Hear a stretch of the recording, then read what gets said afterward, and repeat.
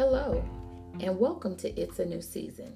My name is Lisa McDaniel Henderson, and I am your host to your 60 seconds of inspiration to carry you through the day. Please share, subscribe, and follow me for more daily inspirations. You can also follow me at www.newseason.com. That's www.newseason.com. Have you ever been in a valley type of situation? Where you experience like heartbreak and despair? Ever wondered why you are going through and can't seem to catch a break? I can remember a few times in my life where I didn't know whether I was going to live or die. I can remember being so broken that I wasn't sure life was even worth living.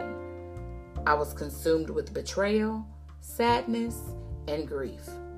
You see, when you lose a loved one, you never go back to the person you were before. When you suffer a major loss, you never seem to find the pieces to put your puzzle back together.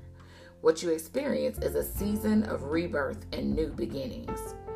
I believe that we are sometimes forced into these seasons of growth and maturity so that God has our attention.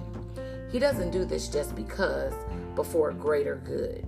Your tests, your trials, your valley experiences aren't always about you and for you. Sometimes it's so the person watching your story will have the faith to get through their journey. Be grateful in every situation. You never know who you might be helping.